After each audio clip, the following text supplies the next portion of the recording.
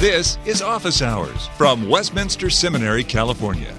Call the show now at 760-480-8477. Email us at officehours@wscal.edu. Now, Scott Clark.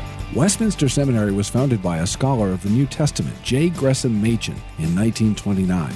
The study of the Scriptures in their original language and setting has been at the heart of what we do since that time. It's central to our primary mission to prepare men for pastoral ministry by teaching them to read God's Word in the original languages and settings. Steve Baugh is professor of New Testament at Westminster Seminary, California, where he has taught since 1983. He's author of a new commentary, The Epistle of Paul to the Ephesians. It's part of the 44-volume Evangelical Exegetical Commentary series published by Lexham Press and available through Logos.com, Logos.com. Go to Logos.com and search for Ephesians Baugh, Baugh, and it pops right up, and it's $34.33 on Logos.com. You can buy your copy. I did mine, and I'm glad that I did.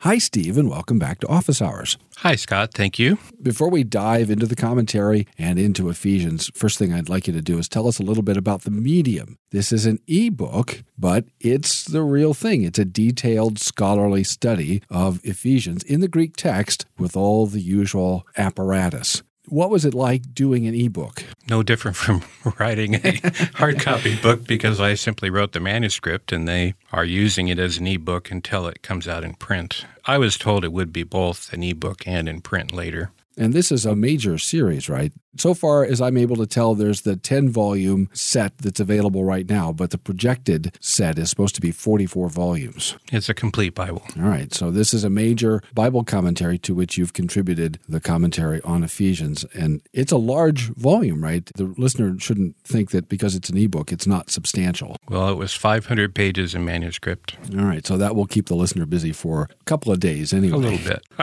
Okay, why another commentary on Ephesians? What are some of the features of this work that set it apart from other commentaries on Ephesians? Very good question, because the multiplication of commentaries knows no end. But I've been working with Ephesus for a long time. I started working with the background of Ephesus and Paul for my doctoral work in 1986. And today, there still are not that many people who work in New Testament who have worked in the background material from Ephesus, probably half a dozen that I know of. So I wanted to contribute in that area by, in part, providing a commentary that provides some background information on the people who lived in Ephesus at the time when Paul writes to them. You did your doctoral work on Ephesus, Paul in Ephesus, and you've spent years and years looking at inscriptions and all kinds of things. Coins. Yeah, literary material. Tombstones. Yeah. All sorts of things to try to get an idea of what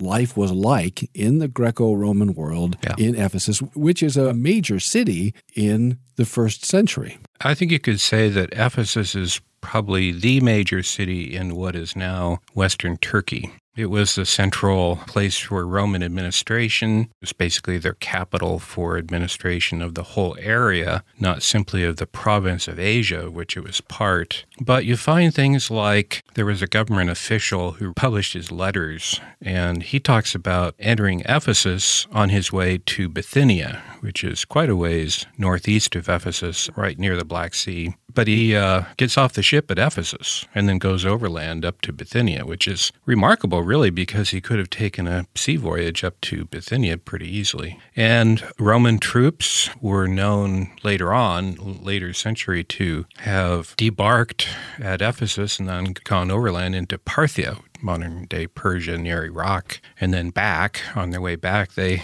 left behind a plague which decimated. Oops. Yeah. So that decimated the population of Ephesus, so we know about it from quite a number of, inscriptional remains and other historical remains of that. There was a lot of coming and going at Ephesus, and it was a real hub for commerce and communication. Paul spent considerable time there, well over, roughly 2 years, and you know about that from the book of Acts. And he spent a lot of time really planting the church and spending time there because it was a central area. We're talking to Steve Baugh. You're listening to Office Hours, and we're talking with him about his brand new commentary on the book of Ephesians, which is available through logos.com, published by Lexham Publishing, Lexham. It's an ebook for now, but projected to become a printed volume here before too long. We talk as Protestants, evangelical, Reformed folk, about grammatical and historical hermeneutics, exegesis, but the emphasis often tends to fall on the grammar rather than the history. Because it's one thing to pick up your Bible and notice the form of this verb or the case of that noun and to begin to make some inferences and things from what you're seeing, which is important. It's another thing to dig into the original setting of the book, which is what you've done here and you've done so well for so long. Why is it so important to read Ephesians or any biblical book in light of its original context and background? You know, there are so many different areas in which the ancient world and ours are comparable. I mean, people are people. They face the same tensions and struggles and stresses in life, you know, food and clothing and family and government. I mean, there are a lot of common things, but there are a lot of differences as well. Let me illustrate with one. And, you know, I brought this out in the commentary on Ephesians 5. When Paul talks about husbands loving your wives, we tend to focus on wives obeying your husbands or being submission to the husbands. I'd really rather put it that way. But he says husbands love your wives, which is kind of an interesting idea for us moderns. I mean, we have the, I think, wonderful notion of romantic love with our spouses. So it seems kind of an odd thing for Paul to exhort, you know, husbands love your wives. Well, back then, women were generally married around age 14. And their husbands often didn't meet them until the marriage day, and they might be as old as 30 when they marry. So you have a husband who's 30. That's kind of the latest generally accepted date for marriage for men. But girls average at 14, some earlier, some a little bit later, but not much.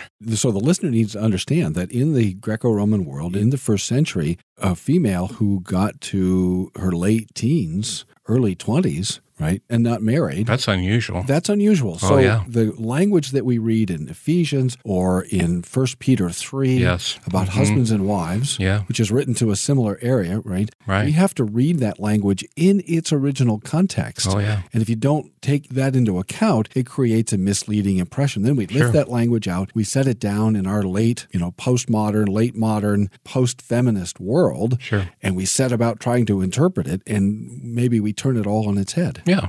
And, Peter talks about living with your wives with understanding. Well, you have a 30-year-old marrying a 14-year-old, and he's never met her before and doesn't really relate to her very well. And, Greek men in particular are pretty well known for not spending a lot of time at home with their wives. They just never really developed a friendship. The heroes in the literature get, they're Homer. Yeah. It's all about all the great adventures. You sure. go off.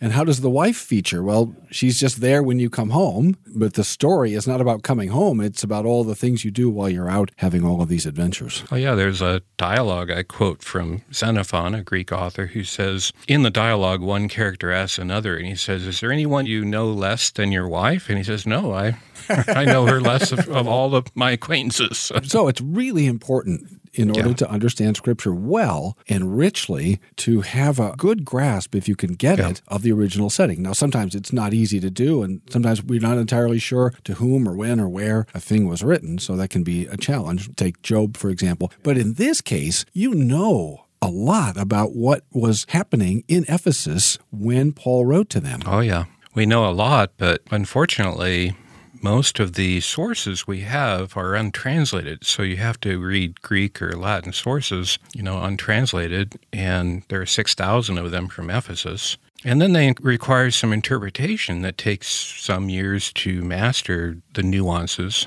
These are inscriptions too, right? Yeah, sometimes these things are very, very short. Yeah. And you have no context. Right. And you think, what on earth is this? And it may take a long time for the pieces to kind of come together. Yeah, what you do is you piece it together with broadening your knowledge, reading more broadly to the ancient world, and making some interpretations that are sound, but not airtight because you have to piece together information from coins and inscriptions and literary sources and other archaeological artifacts. But you can do it. It just takes time and specialized work, which I had spent time doing. I don't keep up with it as much as I could because I'm not an ancient historian by trade. I'm a New Testament scholar. But it is my training and still you could call it a hobby, a side interest that I think is worthwhile. Now, let me give you another illustration. With Ephesus, one scholar has made the interpretation that the Ephesians were well known for their interest in magic practices. You know from Acts 19, they burned their magic books after the failed exorcism of the sons of Sceva.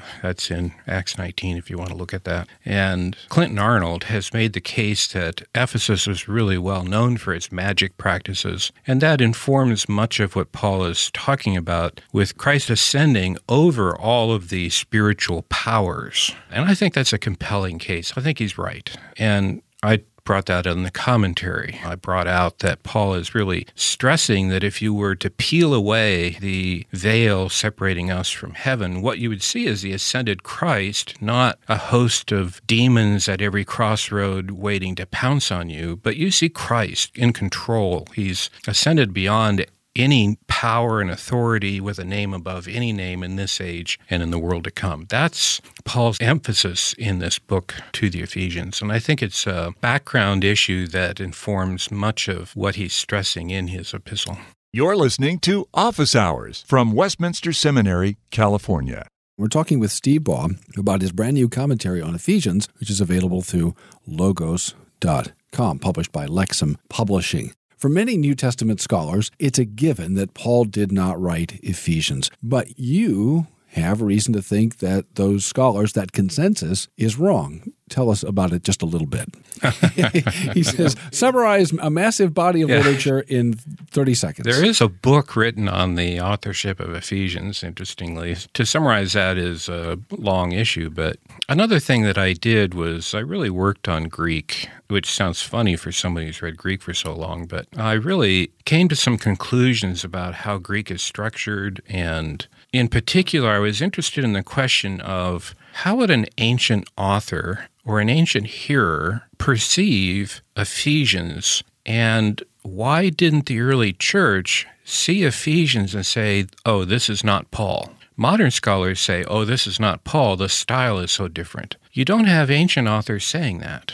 You don't have ancient readers of the New Testament saying, oh, Ephesians and Romans are really quite different. And that's a really important point, that the original recipients did not have the same experience of the text that modern recipients have had. The doubts that Paul wrote Ephesians arose in the 17th century. It does not arise in antiquity. No one really doubted it. Let me back up a little bit. One of the arguments against Paul's writing Ephesians is the style is said to be so different from a book like Romans. In my opinion, after working with ancient authors a lot on the question of style, because we do have some ancient Greek authors who describe features of Greek style at length, and I was working with that quite heavily and still need more work in it, but I came to the conclusion that the things that really matter to them make Ephesians and Romans look quite similar. So Paul is addressing different topics, that's all. But the style in Ephesians has a lot of similarities with Romans when you look at it. So a lot of it comes down to the questions that one asks. Yeah. So if you're in the 17th century and you're asking a set of questions, or more particularly in the 19th and 20th centuries, you've got a set of criteria and questions, and you use, let's say, Romans as a baseline, and then you apply that to Ephesians,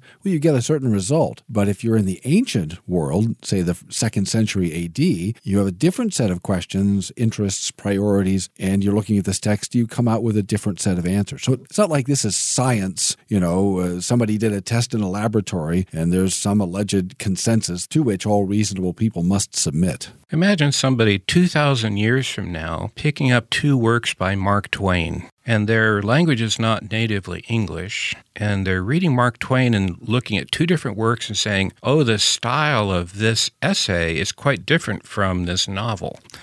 Yeah. And you're thinking, well, wait a second. modern English people don't think it's that different. It's our native language, and we perceive the contours of the language, the rhythms, the way the language works is really, this is pretty much the same author. There are certain features to it which give it a common feel, as it were. I think it's the same with Paul and his authorship. People really need to look at it through the eyes of an ancient Greek person for whom Greek is their language of thought and speech, and, it's in their fabric. And none of the Greeks in the early church had any problem with Pauline authorship. When did Paul write it, and why? Well, he wrote it toward the end of his ministry. He was imprisoned, he says, so it was sometime roughly 57 to 62 AD. He probably was martyred sometime around 64, 65. I think there was some ideas about how to understand that. And he writes it, I think you see this in chapter 3 of Ephesians. He writes it really because he's concerned that his imprisonment would make it appear to the Ephesians that his gospel has failed, that God really is not in charge, and that Christ's triumph has really not had any effect in this world. And he's stressing to them it's had tremendous effect in you. The fact that you are now co-heirs with the saints in light proves that Christ's work is effective, that's really what the gospel is about, is bringing people into the fellowship with Christ, even if it means the fellowship of his sufferings. And we shouldn't find that to be a unique or unusual New Testament teaching, but he wants to really nail that with these folk, particularly if they had been so concerned with powers in the unseen world through magic practice. They're very attuned to the idea that maybe there are these competing powers that are still effective, interfering with the triumph of Christ. And he's adamant. Christ is sovereign. He's at the right hand of the Father. His kingdom is triumphant. And you are the fruit of that triumph. So it's not something unique. He does talk about that to the Colossians, and you could even see some of that in Philippians and Romans and elsewhere, but he really expresses it in pretty strong ways in Ephesians. And he also wants them to know that the dividing wall between Jew and Gentile has been broken down. Why is that important in Ephesians? That's vital, because now they are not second-class citizens in the kingdom of Christ and of God, as the phrase he uses in chapter 5, but rather co-heirs with the saints in light, fellow heirs with no division in the church at all between Jew and Gentile. And by the way, this is like common Paul. I mean, this is not unusual for Paul, and part of the evidence of Pauline authorship. This is something that has dominated his ministry and thinking throughout all of his time as apostle to the Gentiles. The Gentiles are fellow heirs. You have summarized all of Ephesians with this phrase, and I'm quoting now, unity in the inaugurated new creation. I'm going to ask you to explain it in the time that we have. Obviously, you've spent an entire massive commentary laying that out. But why did you choose that phrase, unity in the inaugurated new creation? I just want to make one point, though, Dr. Clark. It's not a massive commentary. Okay. It's just the right size. Well, Harold Hoehner wrote a 1,400-page commentary on Ephesians. Mine is rather modest in comparison. All right, very good. Fair enough. And it's perfect and wonderful in every way, and the listener will want to get a copy at logos.com. I think you could take apart each one of those words and find Ephesians really stressing those elements. So unity, new creation is just really wonderful, central, important. I mean, it's everywhere in Ephesians. He even uses that term in Ephesians 2 for us. And then later, we're part of a new human race. Really, the threads of it are everywhere. And then inaugurated is an important point that the new creation is not only future, but aspects of it have been put in place now permanently, and in some cases, fully. So the new covenant, for example, is fully inaugurated. There's no change going to take place to it later on. It's a divinely sealed commitment between God and his people. I never dreamed that there would ever be a crisis on the doctrine of justification among evangelicals, since that's what's defined our faith historically. All evangelicals have embraced, historically, the doctrine of justification by faith alone, until now. R.C. Sproul for Westminster Seminary, California. This is the first time in history that I know of professing evangelicals have negotiated that doctrine by entering into unholy alliances with people who categorically reject it. But that's one of the things I love about Westminster Seminary. This is one of the few seminaries in this country that is acutely conscious of this crisis and is zealous to maintain the central importance and essential truth of justification by faith alone. People are always asking me where to go. My favorite seminary in the United States, in the whole United States, is Westminster. Westminster Seminary, California. WSCAL.edu. 888-480-8474. Westminster Seminary, California. For Christ, His gospel, and His church. You have your own translation of Ephesians, and maybe it's helpful if I read a little bit of your translation of Ephesians 1 through 10, because some of these themes come out clearly and forcefully in your translation. And you, even though you were dead in your transgressions and sins, in which you formerly walked in accordance with the age of this world, in accordance with the ruler of the realm of the air, the Spirit who is now at work in the sons of disobedience, among whom we all formerly also conducted our lives in the lust of our flesh, performing the will of the flesh and of our rationalizations, and we were, by nature, children of wrath, as also the others. But God, verse 4, because He is rich in mercy, on account of the abundant love with which He loved us, and even though we were dead in our transgressions, it was us He co-made alive with the Messiah. By grace you are saved, and co-raised us, and co-seated us in the high heavenlies in Christ Jesus, so that in the ages to come He might show the surpassing wealth of His grace in kindness toward us in Christ Jesus. For by grace you are saved, through faith, and this does not originate from you, it is God's gift, not from works, so that no one may be able to boast, for we are His creation, created in Christ Jesus for good works, which God prepared beforehand that we should start walking in them. That translation is a little different in some respects than the listener may have heard before. And one of the striking features of it is, as a Greek reader, it strikes me as capturing the kind of vitality and energy that Paul demonstrates in this passage, that's manifest in the passage, that sometimes gets smoothed out. But also, you use several co-verbs: co-raised, co-made, co-seated. That's very interesting. Maybe you can talk about that a little bit. Yeah, there was no smooth English way to communicate that, and I was less concerned with a smooth translation and more that captured the feeling of the Greek as well as I could without really worrying about a nice style, I guess. And this co-raised, co-made alive, co-raised and co-seated was my attempt to stress that it's simultaneous. When Christ is made alive, we are made alive, and it's in union with Him. It's the same act of God to raise Him raised us.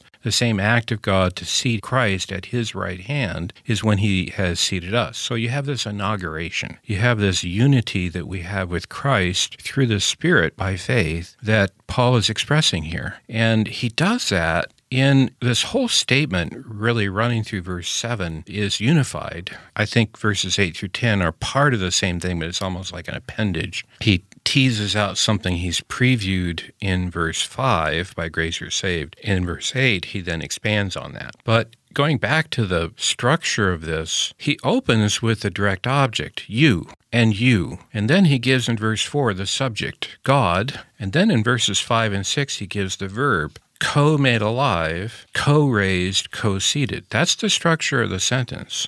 So you, switching then to us, which he gives at the beginning of verse 5, he just restates it by including himself and I think really the Jewish people as well who are believers. And then God, acting, has done this. And that's what he says. So this is the structure of his really complex kind of unfolding sentence, which is actually fairly common to get this sort of thing in Greek. But it starts out in a striking way. Oh, right? yeah. He begins with this accusative, these are the objects, and you being dead in your trespasses and sins. So he gets your attention right away. We, all of us, human beings, but you readers to whom I'm writing, you people have by nature a very serious spiritual problem. That is, you're dead in sins and trespasses by nature. By nature. And then he just sort of leaves it there for a second. It doesn't come back and really, in a sense, rescue us until verse 4. Yeah, and he says by nature. This is not accidental. It's not something that just comes upon us at some later point in our life, but we are born into this state, and there's no escaping it. We are by nature that. It's the same as being human, is to have this be true of you, dead in trespasses and sins. So that's where he has opened, and it's a very grim sounding thing. There are a lot of long syllables, and it's kind of ominous sounding and dark, and then all of a sudden he lights it up with this flash out of the blue, God. But God. But God, because he's rich in mercy, and the love with which he loved us, and it's by grace. He can hardly contain himself, right? He wants to get to grace, and yet he's got other things he needs to say before he does that. So he sort of starts out saying it and, begins to elaborate on the problem. And then you get to verse 4, but God, and then by grace you have been saved. Yeah. It just sort of comes out. I want you to know. Yeah. Oh, and this is definitely Paul. You just read Romans 5, 1 through 11. This is really the same stuff there. And there's really no difference in the doctrine of what he says in Romans 5, 1 through 11. It's very similar sounding. And the main point he's making here is that you were made alive with Christ while you were still in your sins, by nature a child of wrath. Those are the people that God has acted upon, independent of their own worth or desires or abilities. He has chosen his people out of this lost, sorry state that is utterly hopeless, which he's actually going to get back to as Ephesians 2:11 and following flows. You Gentiles, you were without God in the world. You had no hope. You were completely devoid of any connection to God. You were outside the visible covenant community. Yeah. The Israelites had the law, they had the promises, they had the covenants. This is this very same thing that he says to the Romans, right? You were outside all this, but the good news is when Christ was crucified, all of those boundaries that used to divide us, they're all gone. And you, God is graciously included now into all of us together by his favor, which he gives to people who not only don't deserve it, but who deserve something else, punishment. And not only that, as you explain in the commentary, it's all salvation and the faith by which we appropriate it. It's all a gift, right? Tell us a little bit about that. You point out that he uses a demonstrative tutu, and that is sort of all-encompassing, right? I wanted to go on record that you're the only one who's used a Greek word in this chat we've been having. I've been restraining myself from using Greek words, but I'm glad you opened the floodgates. Okay. So now we'll do some Greek. No, I think the Greek is rather ordinary in verse 8. People make a big deal out of it, but when you read a lot of Greek, it looks rather ordinary and straightforward, and I think it is. It's by grace you've been saved through faith, and this does not originate from you. That's really rather straightforward. When he says this, what he means is this whole thing that I just elaborated, the grace, salvation, and the faith, this all originates not from you, but it is from God as a gift. And he kind of stresses in the next clause at the end of verse 8 that the gift is from God. He puts the word God in front to stress it. It's an unusual placement. It's only found a few times in Paul. And he's just stressing that God has given us all of this gracious salvation through faith. And then elsewhere in his epistles, he talks about faith being given as a gift, the act of believing. But if one was an Ephesian pagan, one wasn't thinking about gifts and salvation that way. One was most likely thinking about some sort of cooperative venture or some sort of legal arrangement with the gods, quid pro quo. Yeah, benefactions. Benefactions, oh, yeah. Right? It's sort of, think of it, as you often say, think of the mafia. Yeah, it's the Godfather. So it seems like a gift until it isn't a gift anymore. And so Paul says, no, you didn't qualify in any way And yet God freely gave this to you. And he also gave you the faith by which you can receive all of this. Yes. I mean, not only was that an amazing thing to say to the Ephesians, that's still an amazing thing to say. There are a lot of Christians who are laboring under an idea that they have to do something to be able to present themselves to God. And Paul says, no, that's not how it works. God comes to you, and now you respond in his grace, but you're already presentable to God in Christ. You're a bride. You've been washed and redeemed, and he's going to present you to himself in the beloved, in his Son. It's all because of the merit of Christ. It's right here in our text, and it's elsewhere in the Scripture. We have the law written on our heart. We don't have the gospel written on our heart. We have the law written on our heart at creation, so do this and you will live. That's what we know by our nature. And Christians sometimes carry that over after conversion. Do this and you will live. Okay, I start out by grace. God has shown me favor and saved me. Now I have to keep it up through whatever practice, whatever ideas, whatever feelings. And that is not how you live the Christian life. You live the Christian life in freedom from condemnation and in joy and hope and confidence in Christ. So you're sanctified by faith.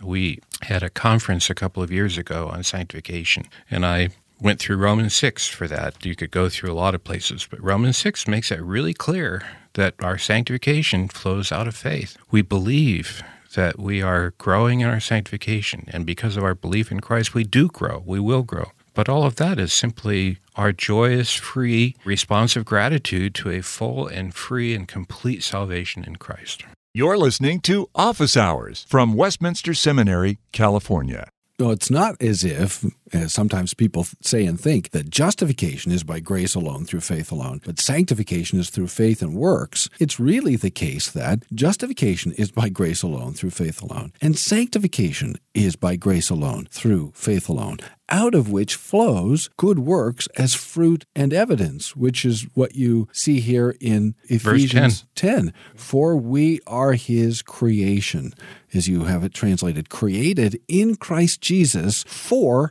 good works, which God prepared beforehand, in which we should start walking. Right? And then you have that start walking. That was interesting, and you explain that a little bit in the commentary.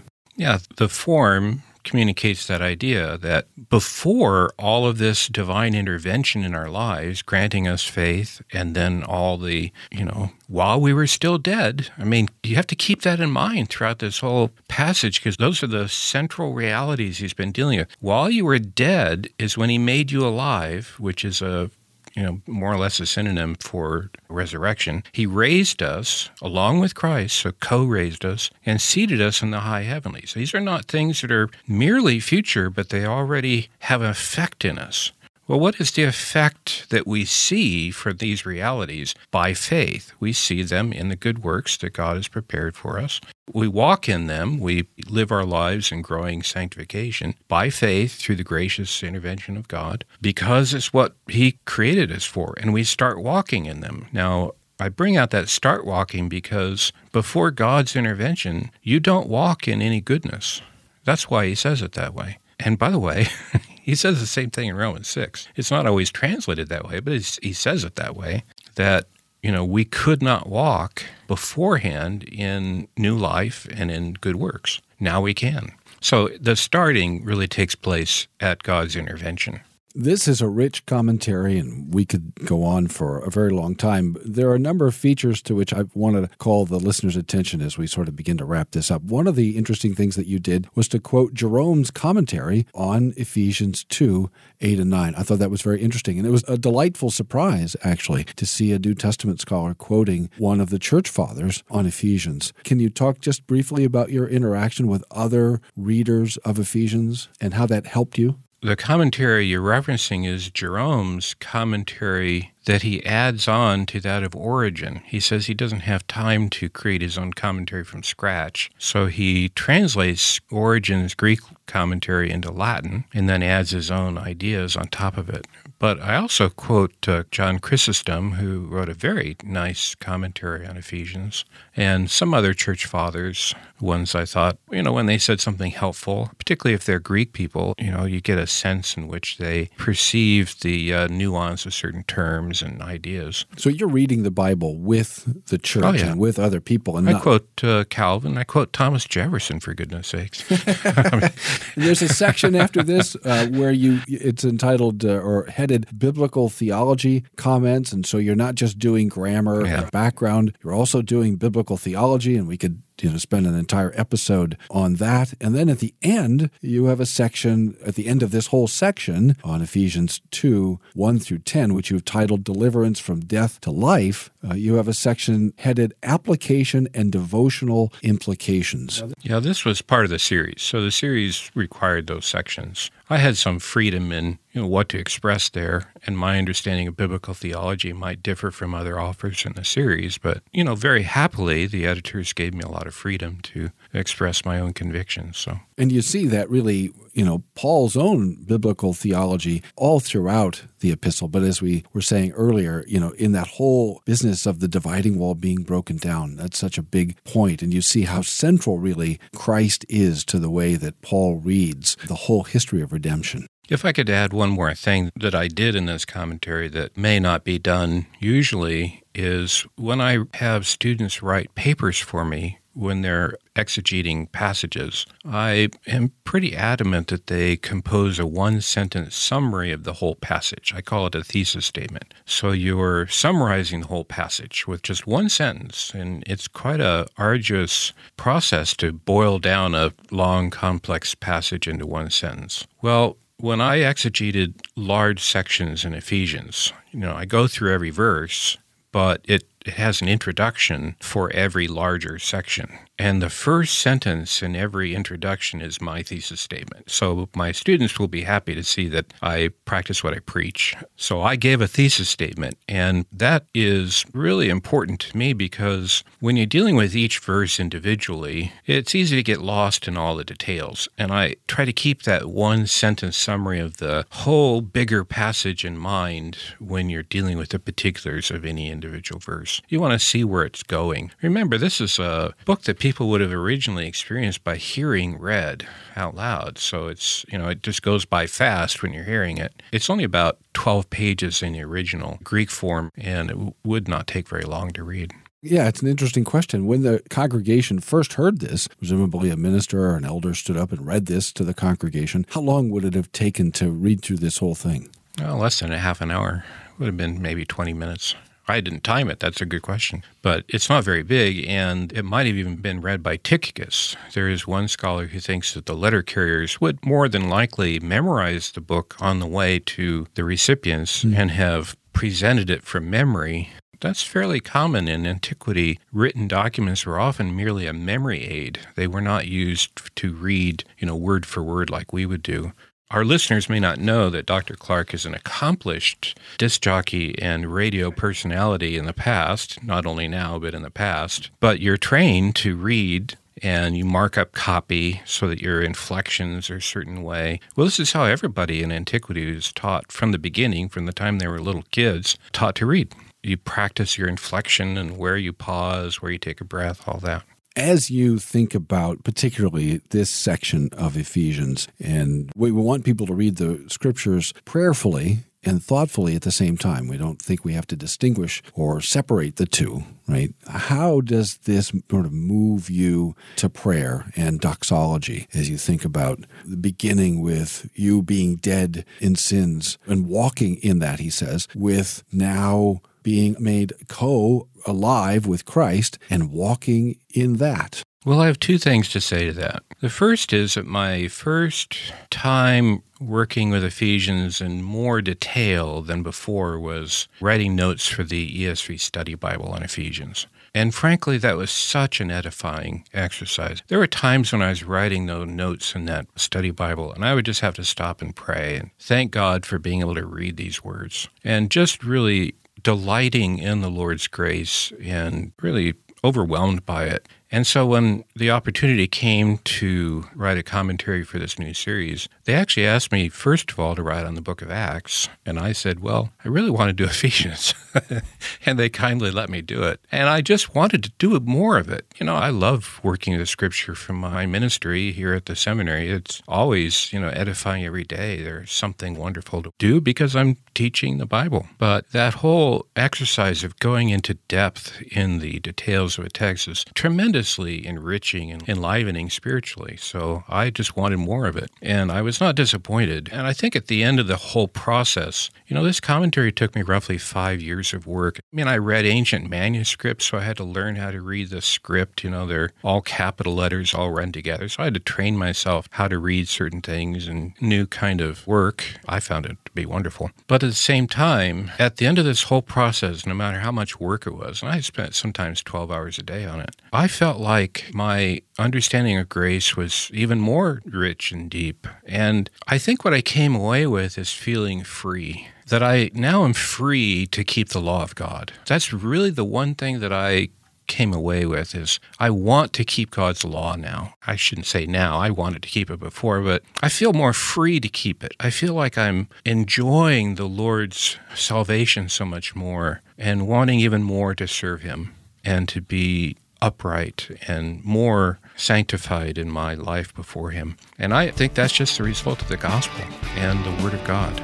So I think this passage in particular, Ephesians 2, 1 through 10, it's a bulldozer. The grace of God just throws you down and smothers you with the love of God. And as a result, you stand up as a new creature and wanting to adorn Christ's glory with your own praise in life. Thanks for listening to Office Hours from Westminster Seminary, California. Don't miss an episode. Subscribe now to Office Hours in iTunes. Find all the shows at wscal.edu/office hours. Copyright Westminster Seminary, California. All rights reserved.